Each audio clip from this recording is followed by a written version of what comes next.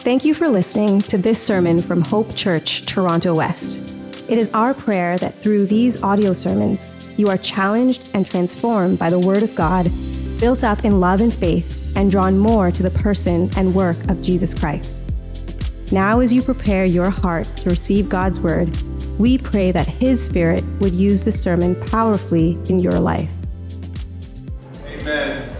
Amen. Well, I'm up here a little early, probably one song earlier than normal to get into God's Word because we have something special taking place at the end of the message as well that will tie into the message. I read this week and I'll share it with you. I read this. Research suggests that families as an institution are changing in such a way that they are in a state of decline.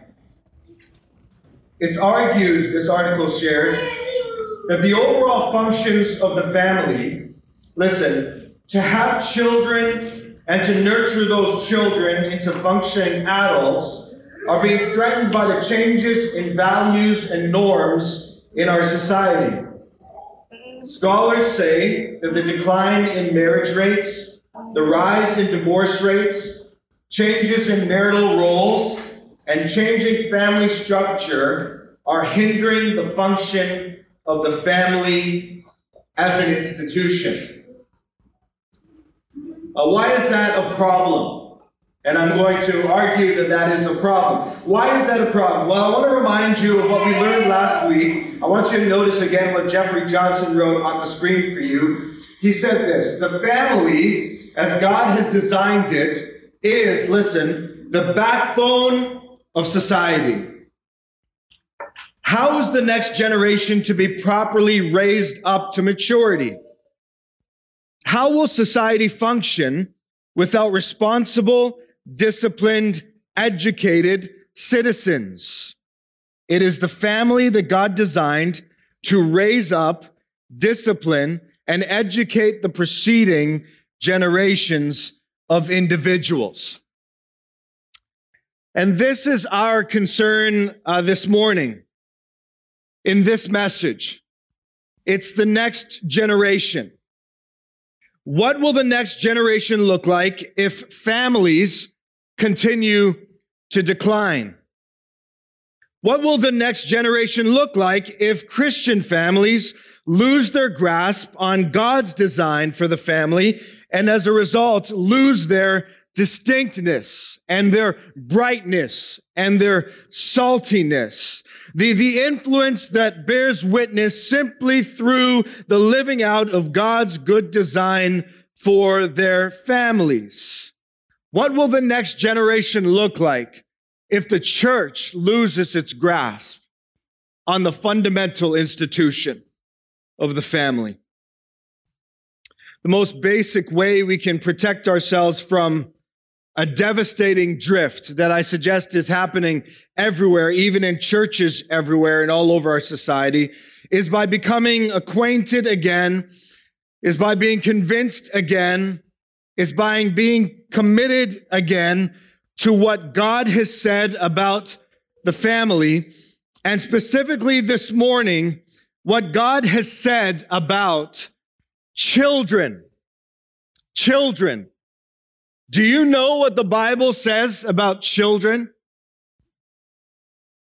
When was the last time you heard a sermon about what God thinks about children? Well, last week we saw that the family is the foundational institution of society, and that foundational institution we saw last week is established through marriage. The emphasis of today's message is this: the family is the foundational institution of society, and not only established through marriage, but today we focus on this: the family commissioned to have children physically and spiritually. And that's the title of the message today: the family commissioned to have children physically and spiritually. And by the end of this message, you're going to understand what I mean by that. I want you to go ahead with me and take your Bibles and go to Genesis chapter 1. And if you don't have a Bible, you can put up your hand, and one of the ushers would love to put a copy of God's Word into your hand. And if you don't own a Bible, please take that Bible home. It'll be our gift to you. We would absolutely love you to take it home and read it and have your life changed by the Word of God.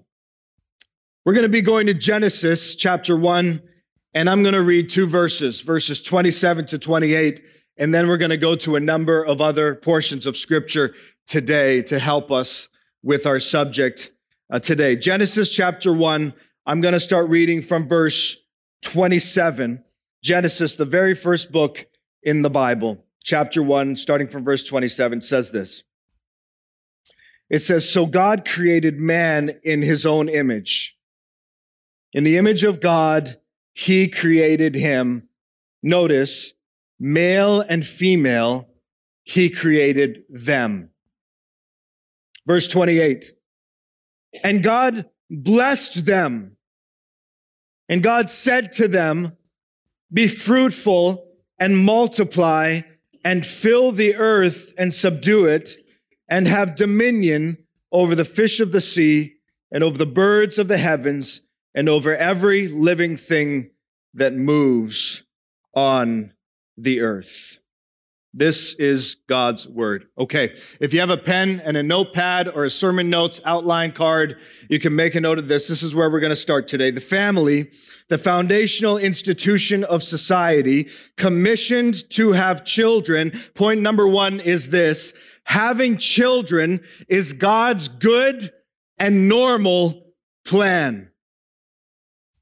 Having children is God's good and normal plan. Look at verse 28 of Genesis chapter 1 again. "And God blessed them. And God said to them, 'Be fruitful and multiply and fill the earth.'" What do we have here? What we have here in verse 28 of Genesis chapter 1 is what's commonly called the creation mandate in part. We're going to talk just about one part of the creation mandate today, and that is the mandate that was entrusted to the first human beings, the calling and responsibility to be fruitful and multiply on the earth and to subdue it. And immediately what I want you to see right there in Genesis 1, at the beginning of creation, I want you to see that we're confronted with the truth that's very countercultural for us in our society today. Namely, that having children is God's good and normal plan for married couples. Now, this hasn't always been countercultural in our society, but in our society today, it's increasingly so.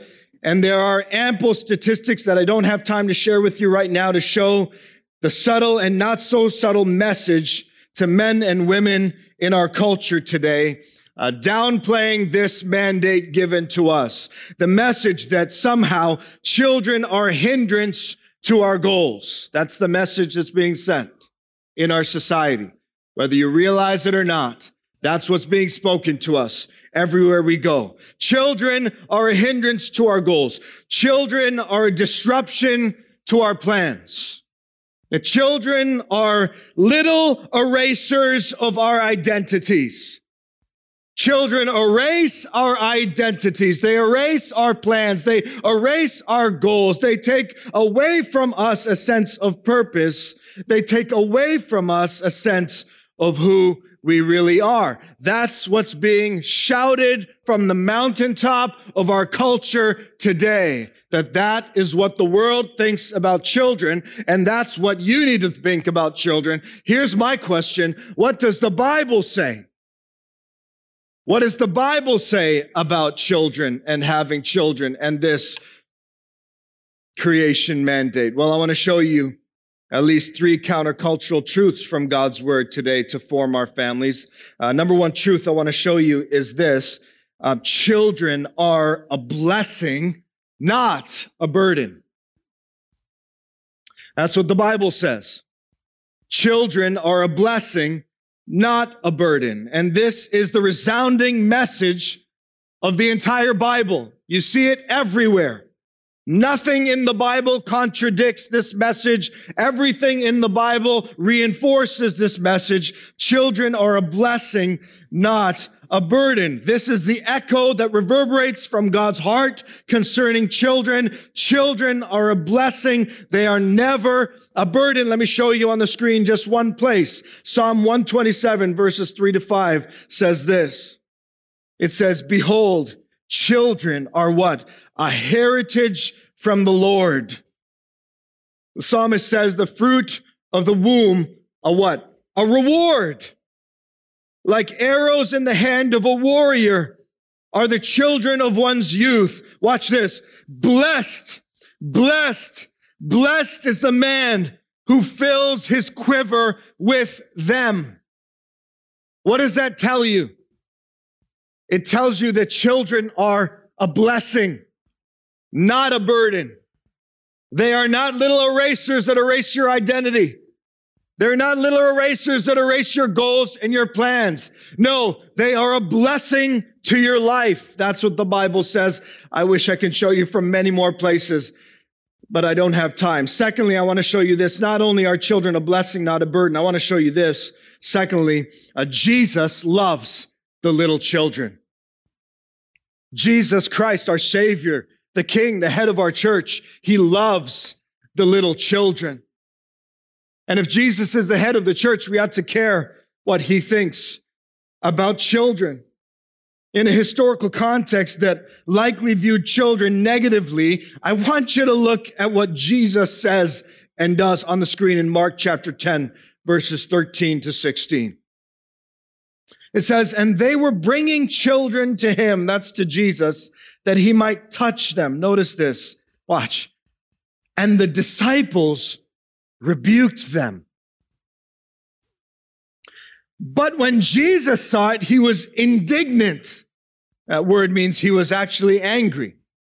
He wasn't sinfully angry. He was rightfully and righteously angry because this was an unfair and unjust treatment of the little children. That's the meaning of indignant. Jesus was angry because what was happening before his eyes was unfair. It was unjust. It was not right. When he saw it, Jesus, he was indignant and said to them, watch this, let the little children come to me. Do not hinder them, for to such belongs the kingdom of God. Jesus is saying they are objects of the grace of Jesus Christ as well. The kingdom of God is filled with little children who have perceived his love through faith, who have understood his grace through faith. And then he says, truly I say to you, whoever does not receive the kingdom of God like a child shall not enter it. Looking at his disciples who are rebuking the little children, who are saying, get these kids away from Jesus. Get these kids away from this king. He has better things to be doing. No, Jesus says, unless you become like these little ones, you can't enter the kingdom unless you trust me like they trust me, unless you come to me like they come to me with childlike faith and trust. You can't come into the kingdom. It's a profound correction. He's saying this, that the very act of rebuking the children shows that these disciples don't understand his message. They don't understand his love. They don't understand his grace. They should be like the little children and receive his love that's so freely offered to all. Notice, I love this, verse 16. And he, Jesus, took them in his arms and blessed them, laying his hands on them. He took them in his arms and blessed them. Can you picture that for a moment? Can you just live in the text? Try to reconstruct the scene in your mind. Jesus is there, probably a few people around him. People were bringing their children to him. The disciples step in front of Jesus and get these kids away. No. They're disturbing things. Get them away. Get them away. And Jesus says, no. Bring them to me. And he takes them in his arms.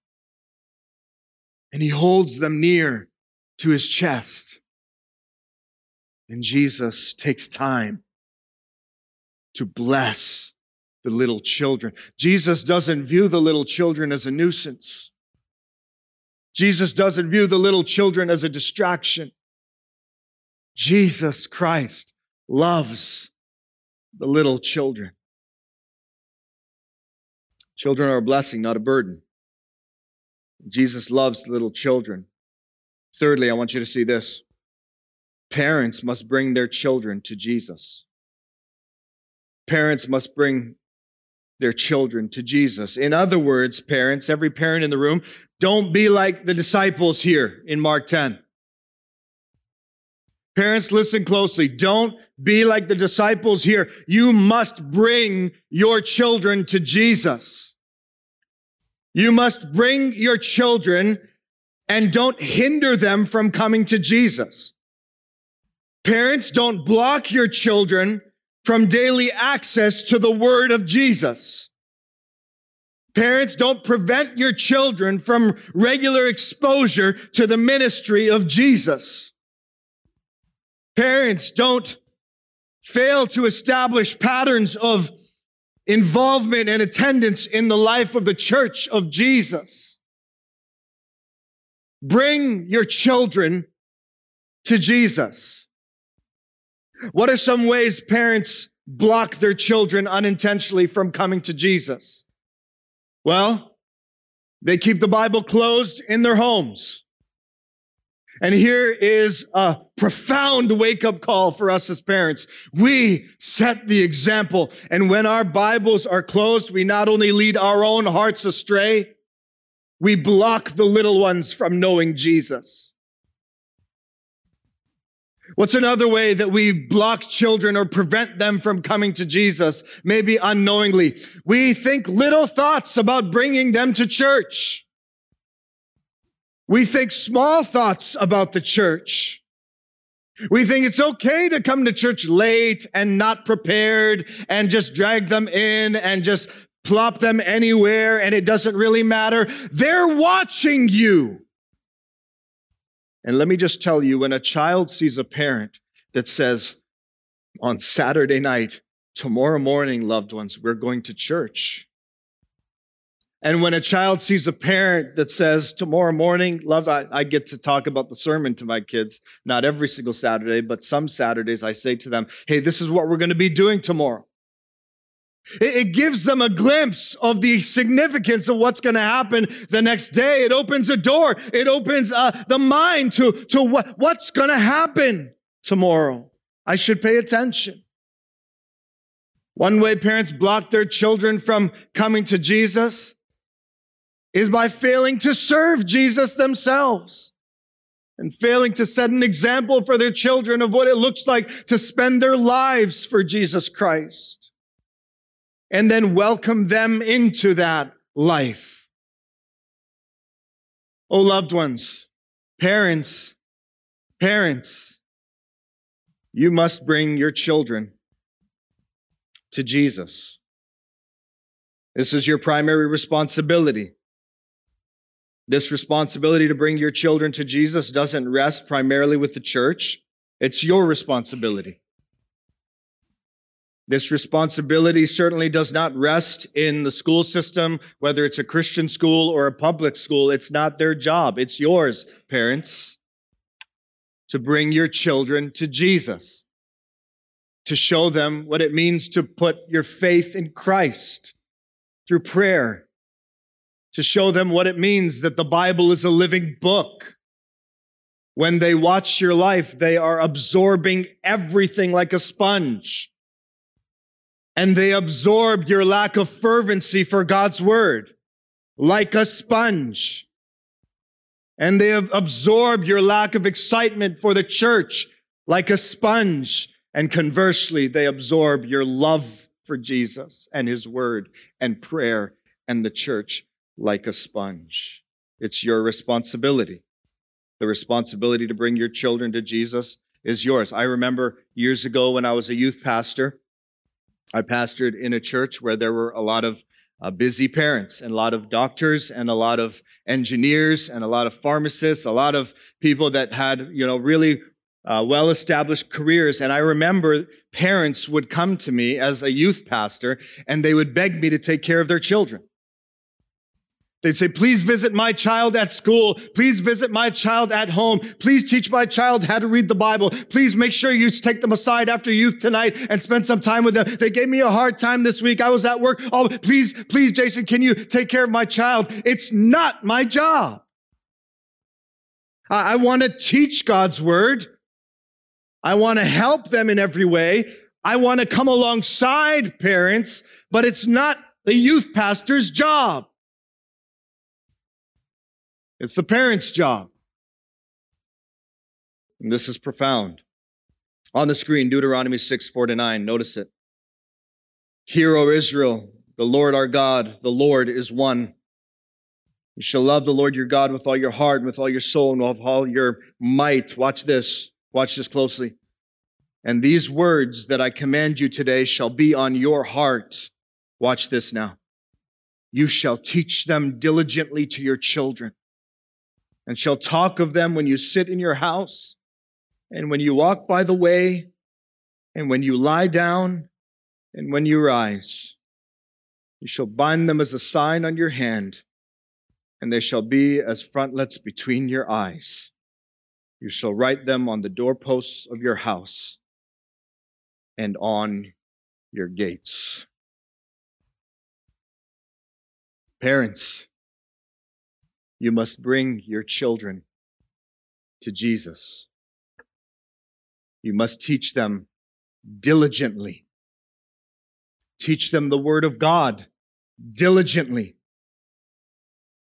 Talk about the glorious God that you serve when you sit in your house, at the breakfast table, at lunch, at dinner time, before bed, when you're out for a walk, when you're in the mall, when the sun is rising early. Look, kids, look at the sun rising. God is awesome. Look, kids, look, the rain is falling. God is awesome. Look, kids, look, the rain is going to water the grass, and you're going to see the seeds that we planted in the garden. It's going to grow. I'm going to show you how awesome God is. Look, kids, look, God is awesome. Look, kids, before bed, put your head on the pillow. You know, kids, not many people have this. Give thanks to the Lord. He is good. His steadfast love endures forever. God has given you, kids, the gift of sleep. Did you know that? It's a gift. Don't be anxious, loved ones. Sleep well tonight. When you sit and when you rise, when you go to bed, when you're out for a walk, teach them diligently, loved ones. How will we change the society and the culture that is on the verge of collapse? By refusing to relinquish an entire generation of children to the influences of the world instead of bringing our children to Jesus Christ. And let me just tell you, this should sober us.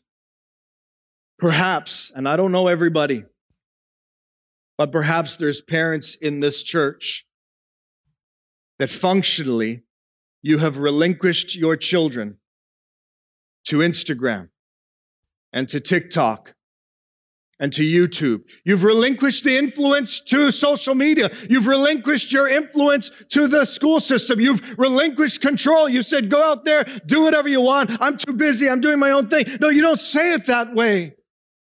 But I wonder how many of us are being challenged right now. And will we be a church that refuses to relinquish a generation of children to the debauched society around us? Parents, it's your responsibility. It's my responsibility to bring our children to Jesus. And if you're feeling a little overwhelmed, if you're feeling a little sober-minded, that's good. But the key is bring them to Jesus. And Jesus will do the work that only He can do in their lives. Amen? Amen. The family, the foundational institution of society, commissioned to have children. Having children is God's good and normal plan. Secondly, this, you can write this down. Having children is not ultimate, having spiritual children is. Having children is not ultimate. Having spiritual children is. The reason why I say that having physical children is not ultimate is twofold. I want you to listen to me very carefully. Firstly, because not everyone can have physical biological children for different reasons. Now, this doesn't in any way diminish the good and normal and normative plan of God for married couples to bear physical children. I want you to hear me very carefully. But it does acknowledge the reality that in a fallen world, and for many other reasons, some Christian couples simply cannot bear physical children. So having physical children cannot be ultimate and absolute. We're going to talk a bit more about this in a few moments. But the second reason why I say that having physical children is not ultimate is because of a theological shift we see in the New Testament from the emphasis to be fruitful and multiply and fill the earth with worshipers of God physically to the emphasis to be fruitful and multiply and fill the earth with worshipers of God spiritually. And this, loved ones, doesn't in any way diminish the good and normal and normative plan of God for married couples to bear children physically either. Nor does it diminish the ongoing physical realities of the creation mandate. I want you to listen to me carefully.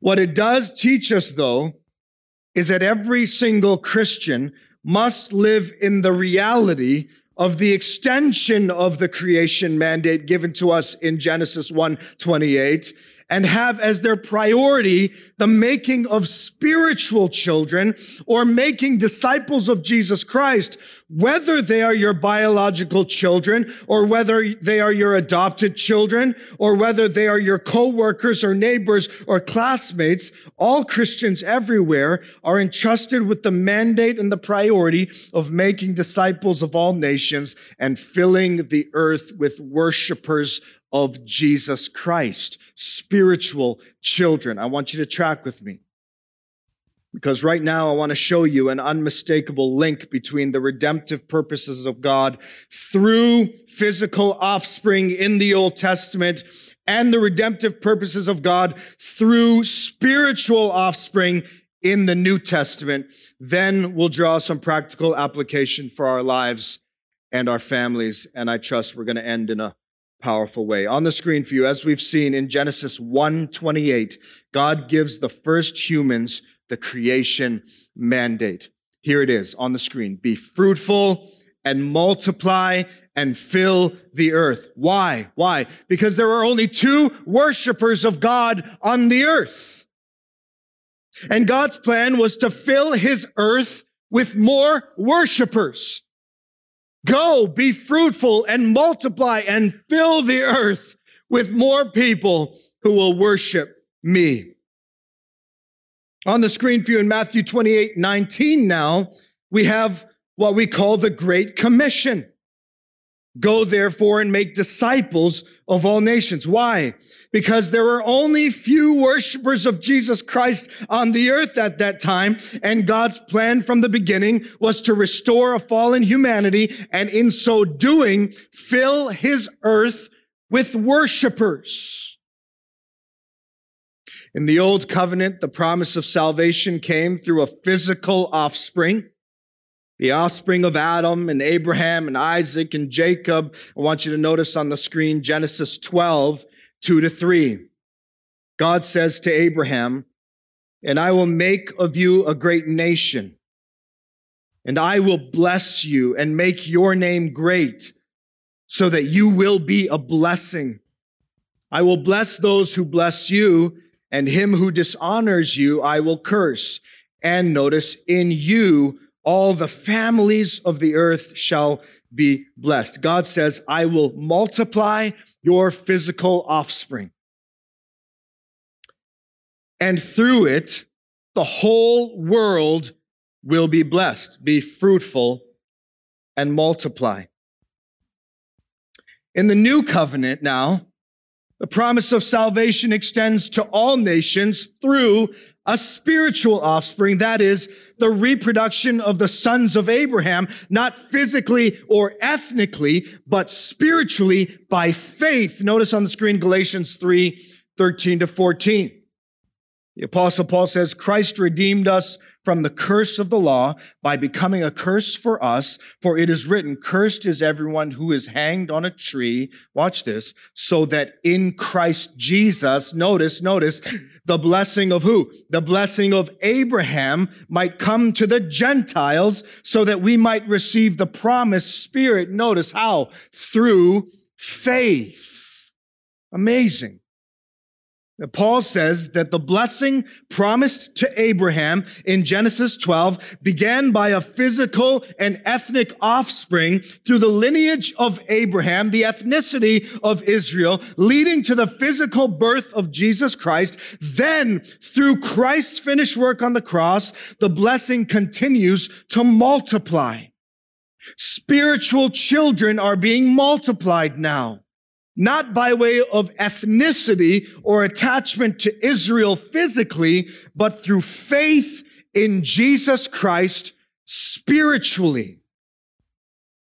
Why am I pointing all of this out? Well, I'm trying to teach you an important truth that has many implications. That while it remains God's good and normal and normative plan for married couples to have physical children, this is not what is ultimate. Ultimately, we are called to bear spiritual children, disciples of Jesus Christ, all over the world. The Apostle Paul, a single man who had no biological children, addressed young Pastor Timothy this way in 1 Timothy 1:2. He says to Timothy, notice, my true child in the faith. Timothy was his spiritual son. The same single, childless Paul wrote this in 1 Corinthians 4:15, for though you have countless guides in Christ, you do not have many fathers. Watch this. Paul says, for I became your father in Christ Jesus through the gospel. Wow. The Apostle Paul has no biological children. He's a single man. But oh, does he have many spiritual children. I'm pointing this out because while many of us have been granted the blessing of biological children, still many of us have not. But listen, for those that have not, been given the blessing of biological children, this does not mean that in God's economy, in God's kingdom, that somehow those without biological children are second-class citizens, or that there's something wrong with you, or that God is somehow disappointed with you, or that your family cannot be used by God in society. No, not at all. Not at all. In fact, there are powerful and fascinating and even difficult stories in Scripture that teach us of God's unfolding purposes of redemption, particularly stories of God's sovereignty over wombs for his redemptive purpose. And I want you to listen to me, and particularly those of you who have not biological children and you feel discouraged today. I want to care for you in the next few moments, because God has something for all of us, and God has something for you. We have the story, for example, of Sarah in Genesis 21. You remember it. The promise of a son, the sovereign closing of a womb, and a miraculous pregnancy. But what is the point? The point is not the pregnancy itself. The point is God's sovereignty over wombs to bring about a redemptive purpose. The lineage of Sarah's son would produce the Messiah. That's the point. We have Hannah in 1 Samuel 1. The devastation of infertility. A prayer of fervent faith. A prayer answering God Well, what's the point? Not the pregnancy in itself, but God's sovereignty over wombs to bring about a redemptive purpose. Hannah's son would be the prophet Samuel, pointing ultimately to the perfect and coming prophet, the Lord Jesus Christ. We have Elizabeth in Luke chapter 1, righteous before God, blameless in all her ways, and yet barren, advanced in years, and in time, miraculously pregnant. But what was the point? Not the pregnancy in itself, but God's sovereignty over wombs to bring about a redemptive purpose. Elizabeth's son would be John the Baptist, the forerunner to the Lord Jesus Christ. And we have Mary in Luke chapter 1, a virgin betrothed to Joseph and miraculously pregnant by the Holy Spirit. What was the point? Well, of course, the Christian doctrine of the virgin birth has massive significance to us. But the pregnancy in itself is not the main point.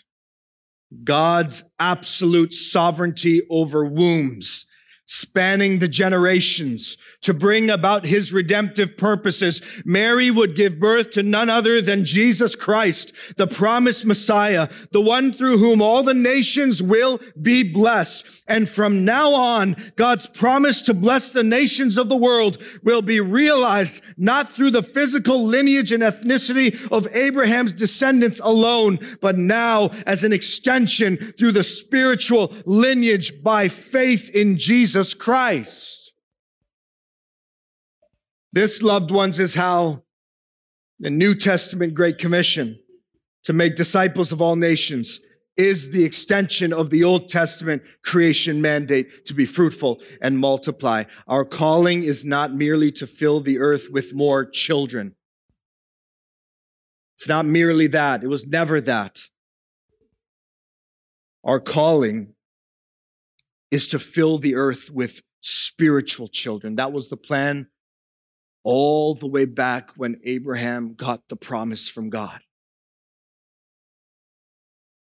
that those children would have faith in Christ.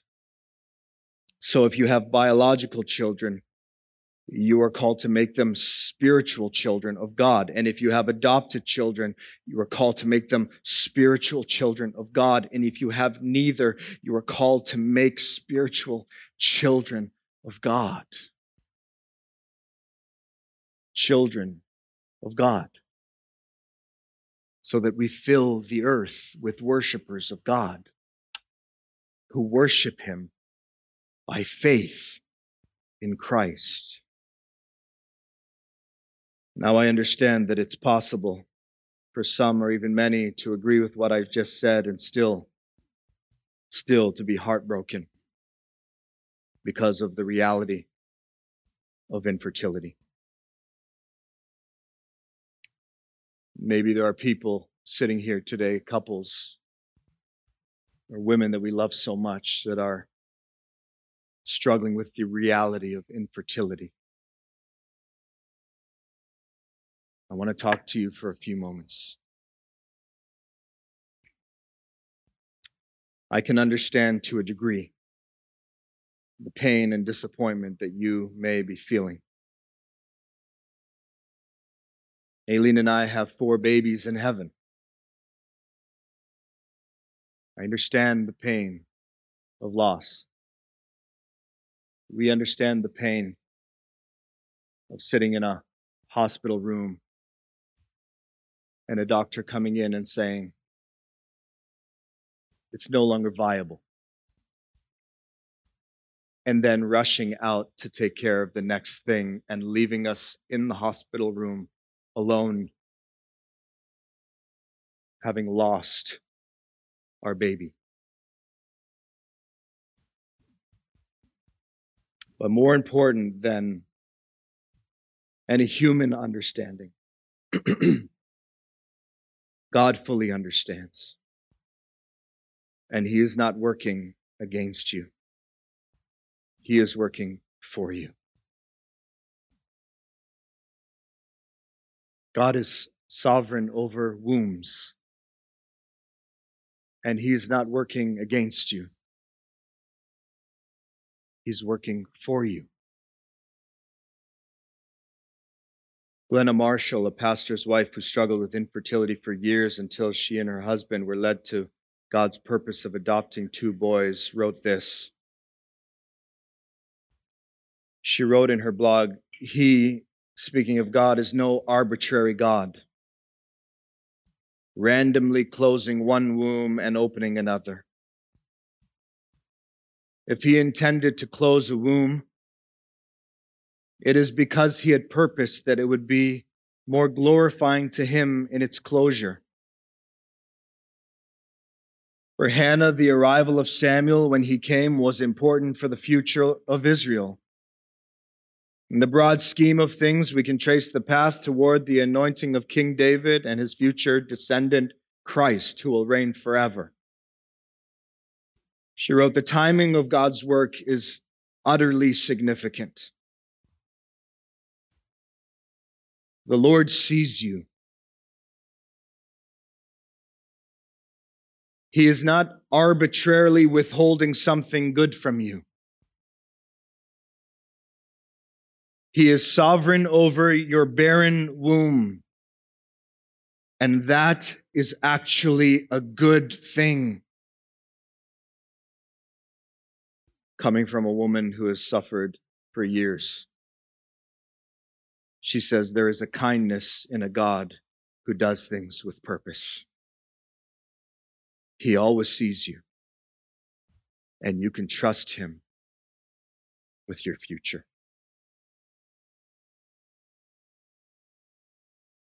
Loved ones, it's true. Having children is God's good and normal and normative plan. Children are not a burden, they're a blessing. Jesus loves the little children. Parents, you must bring your children to Jesus because, after all, having physical children is not the ultimate thing. Having spiritual children is.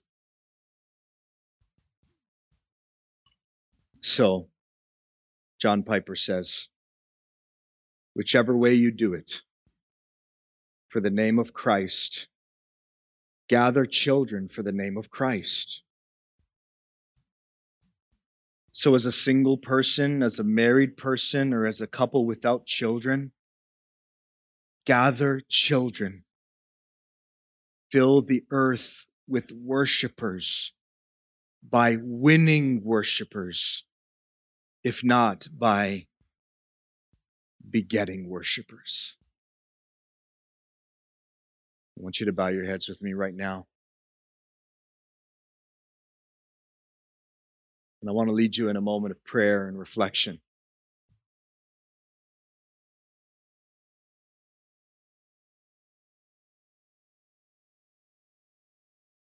There are many in our church who've been granted the privilege and the blessing of having biological children. That's beautiful. It's good. It's right. And if you have biological children, here's my question for you. What are you doing to make them spiritual children of God? Because you can have 10 biological children, but if they're not children of God, then we must never relent of our purpose. Maybe there's a couple or a family and you're secretly lamenting because you don't have biological children. And I want to minister to you right now. Maybe you've tried and it has not happened, and you are devastated. God sees you, and He loves you, and He withholds no good thing from you. This is the God who has full control over wombs. And if He has not granted you the blessing of children today, there must be a purpose. Make spiritual children.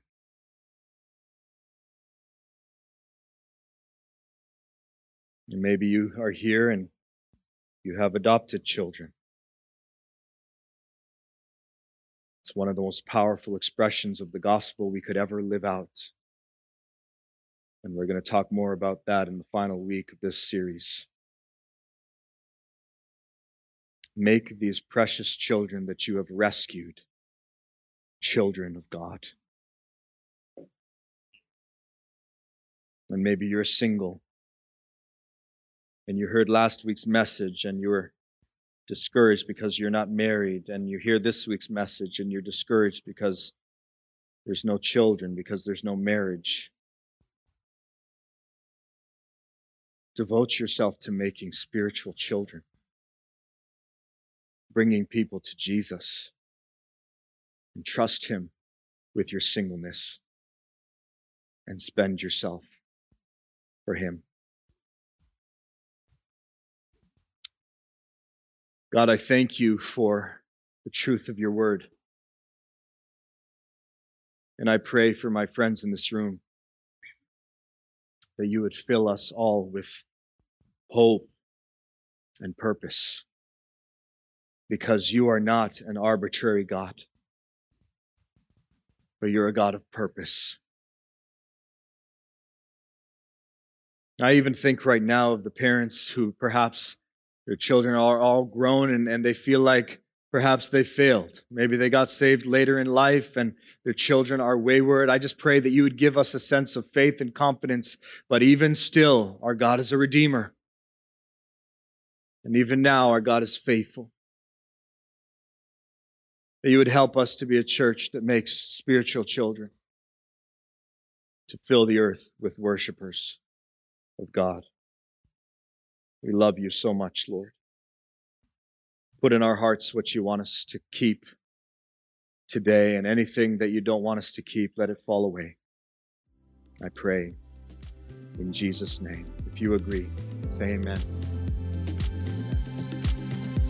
For more resources and information about Hope Church Toronto West, please visit hopechurchtw.ca.